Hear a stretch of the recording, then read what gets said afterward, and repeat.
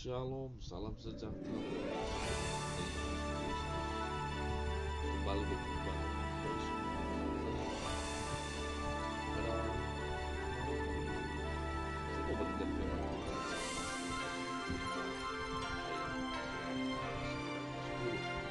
10. Demikian firman Tuhan. Tuhan itu baik dan benar, sebab itu Ia menunjukkan kepada orang yang sesat. Kau layak terima ucapan syukur.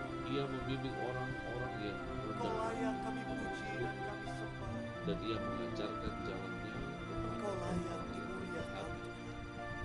segala jalan Tuhan Kasih dan adalah anugerah. kasih setia dan Hendak kebenaran bersyukur. bagi orang yang berpegang pada perjanjiannya dan peringatan-peringatannya. Malam ini firman Tuhan mengajak kita untuk memahami siapa Tuhan sesungguhnya. Ayat 8 dari Mazmur pasal 25 tadi berkata, Tuhan itu baik dan benar. Dari kalimat atau kata Tuhan itu baik dan benar, seharusnya kita sudah ada pada satu kesimpulan. Bagaimana Tuhan itu, bagaimana Tuhan yang kita sembah di dalam Yesus Kristus. Dia baik, Dia benar. Jadi Tuhan itu baik, Tuhan itu benar. Tidak ada yang keliru, tidak ada yang tidak baik, tidak ada yang jahat. Kalau itu berkaitan dengan Tuhan, dalam hati kita mau mengenal siapa Tuhan. Namun ayat ini memberikan kalimat lanjutan. Kebaikan Tuhan itu ditunjukkan melalui kalimat ini. Sebab itu Ia menunjukkan jalan kepada orang yang sesat. Kebaikan Tuhan betapa dipahami dan dapat dikenali. Tuhan itu baik, Tuhan itu benar, dapat dikenali. Dari apa? Dari ketika Dia menunjukkan kepada kita jalan pada saat kita berjalan dalam kesesatan. Manusia seringkali seperti yang dikatakan oleh Amsal, ada orang yang menyangka dia sedang berada di jalan yang lurus, tetapi ujungnya sebenarnya menuju maut. Oleh karena itu, kebaikan Tuhan begitu luar biasa bagi kehidupan kita. Manakala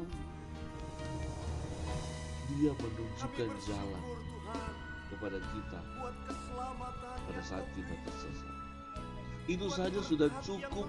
Itu saja sudah ada pada satu titik yang harus membuat kita mengakui bahwa Tuhan itu baik, Tuhan itu benar. Tidak ada yang keliru. Kami hanya mau memuji-muji-Mu. Dari pihak Kami kagum akan Engkau, Tuhan. Kalau kita memahami ini, kita akan mudah menjadi orang yang bersyukur. Kita akan menjadi orang yang senantiasa memuliakan Tuhan. Kenapa? Kita tahu Tuhan itu baik, oleh karena Dia menunjukkan jalan kepada kita, jalan yang benar. Berapa banyak kita yang pernah sesat? Kita pernah menyangka kita ini jalan yang benar, tapi ternyata kita keliru. Kita ada di jalan yang salah. Dan puji Tuhan, karena kebaikan Tuhan, kebenaran Tuhan, Dia membawa kita balik di jalan yang benar. Ayat 9 berkata, Ia membimbing orang-orang yang rendah hati di mulut Tuhan. Kebaikan dan kebenaran Tuhan akan terlihat ketika Ia membimbing orang-orang. Namun ayat 9 bilang dari pasal 22, orang-orang yang rendah hati. Dituntun, dibimbing Tuhan menuntut. Ada hukum, ada aturan, ada hal-hal yang sementara Tuhan kerjakan dalam kehidupan orang-orang.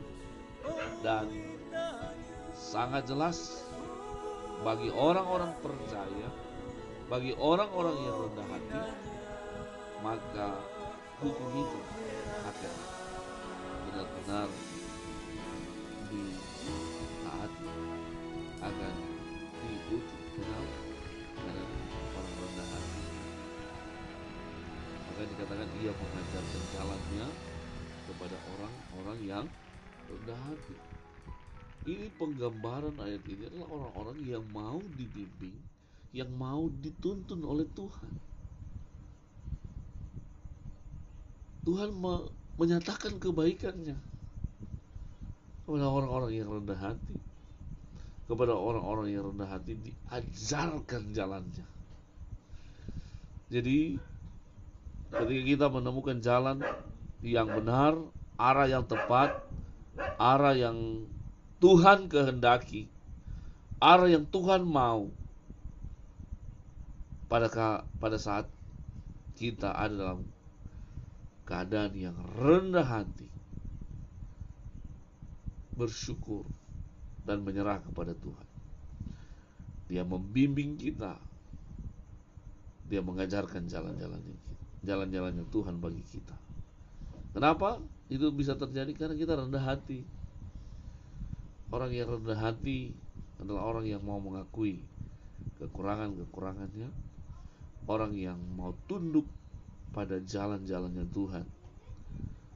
Ketika kita menyerah, tidak memberontak, tidak melawan, kita ikuti apa maunya Tuhan dalam hidup kita, maka kita tidak akan tersesat. Tuhan akan menuntun jalan-jalan kita. Dia akan memberitahu hukum-hukumnya.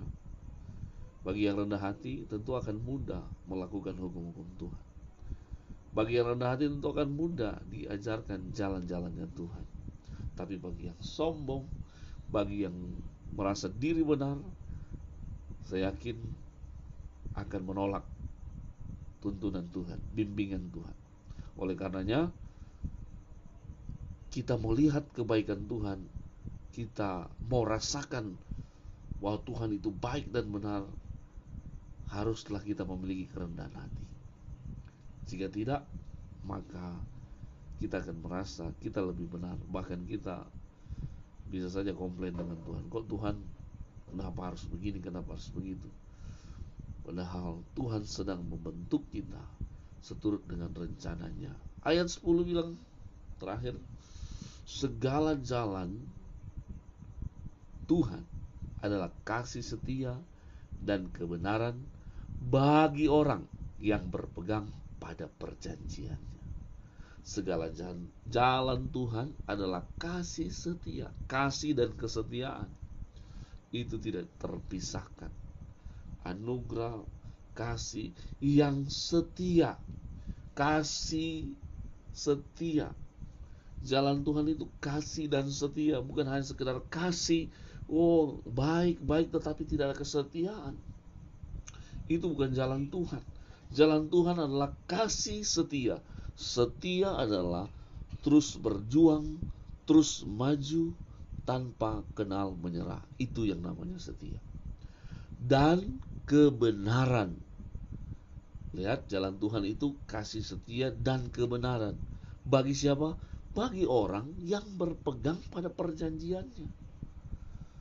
Perjanjian, komitmen akan apa yang Tuhan janjikan itu dipegang teguh.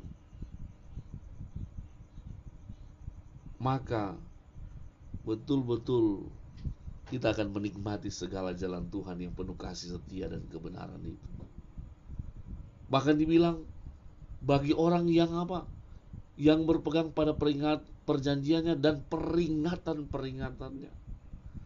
Berpegang teguh pada setiap apa yang Tuhan ingatkan.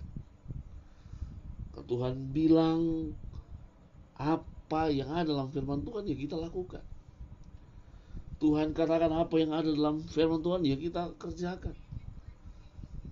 Dan itu tidak bisa ditawar-tawar dengan segala dalih, dengan segala hal yang mungkin kita mau menjadi bagian untuk menyesuaikan dengan keinginan kita. Yang pasti, satu, Tuhan itu baik dan benar. Tuhan tidak pernah salah, Tuhan tidak pernah keliru. Tuhan adalah Tuhan yang sampai kapanpun kita mau setia, kita mau tidak setia, Dia tetap Tuhan yang baik dan yang benar. Bagi orang-orang yang rendah hati, firman Tuhan katakan tadi, akan menemukan jalan. Bagi orang-orang yang berpegang pada peringatan Tuhan dan perjanjiannya, maka kasih setia dan kebenaran itu akan mengawali jejak langkah-langkahnya. Puji Tuhan, Tuhan Yesus memberkati pada kesempatan ini. Biarlah firman Tuhan yang singkat ini boleh menjadi berkat bagi kita semua malam ini, dimanapun berada. Kita semua ada dalam perlindungan Tuhan, pertolongan Tuhan. Tuhan Yesus memberkati. Tetap andalkan Tuhan. Ingat, Tuhan itu baik dan benar.